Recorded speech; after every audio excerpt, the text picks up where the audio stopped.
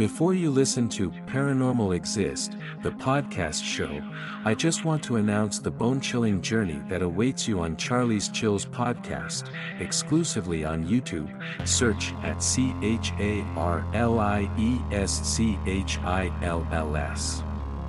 Subscribe, and embrace the darkness that awaits.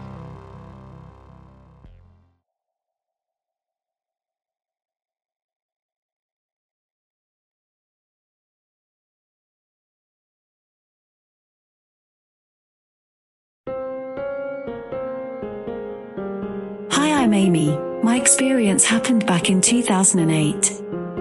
My family moved to a unit at Marsiling.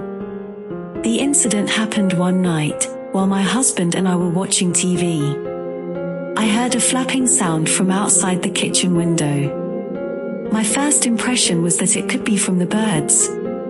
After all, we were living on the higher floor. There were trees near our block. But the flapping sound seemed to be unusually loud, and doesn't sound like it was made by a mere bird. I pestered my husband to take a look. He went to the kitchen and then rushed back to the living room looking like he had seen a ghost. He said, "Let's go inside," and he switched off the TV.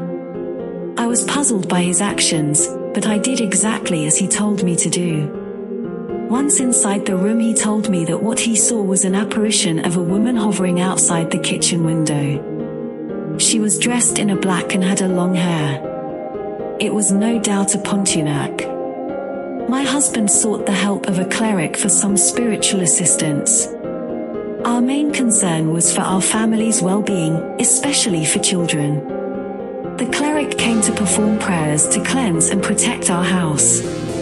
He said that our house was free from any forms of hauntings. The cleric advised I already blessed your home, so that no evil spirits can enter. But both of you must play your part as well.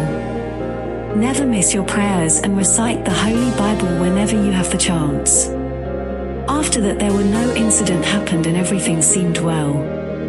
However, a few weeks later it happened again, but this time around it happened to me. That night I was awakened from my sleep for no apparent reason. When I opened my eyes, the first thing I saw was the window, and through the gap in the center of the curtain was a scary face peering inside. It had a blooded face and a sinister grin. It must have been the same Pontianak that my husband saw outside the kitchen window. The ghastly creature was unable to enter thanks to the cleric, who had blessed our house against any forms of negative or evil entities trying to enter our house. I covered myself with my bolster and recited any prayers that I could remember.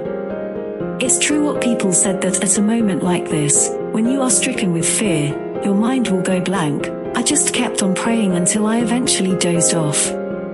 Thankfully it didn't happen again, but my neighbor who was staying on the top floor had the same encounter.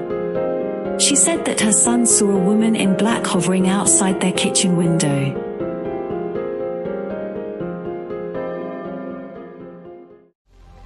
Dive into the chilling abyss of real-life hauntings on Charlie's Chills podcast, exclusively on YouTube. Join us for eerie tales from the internet and our listeners.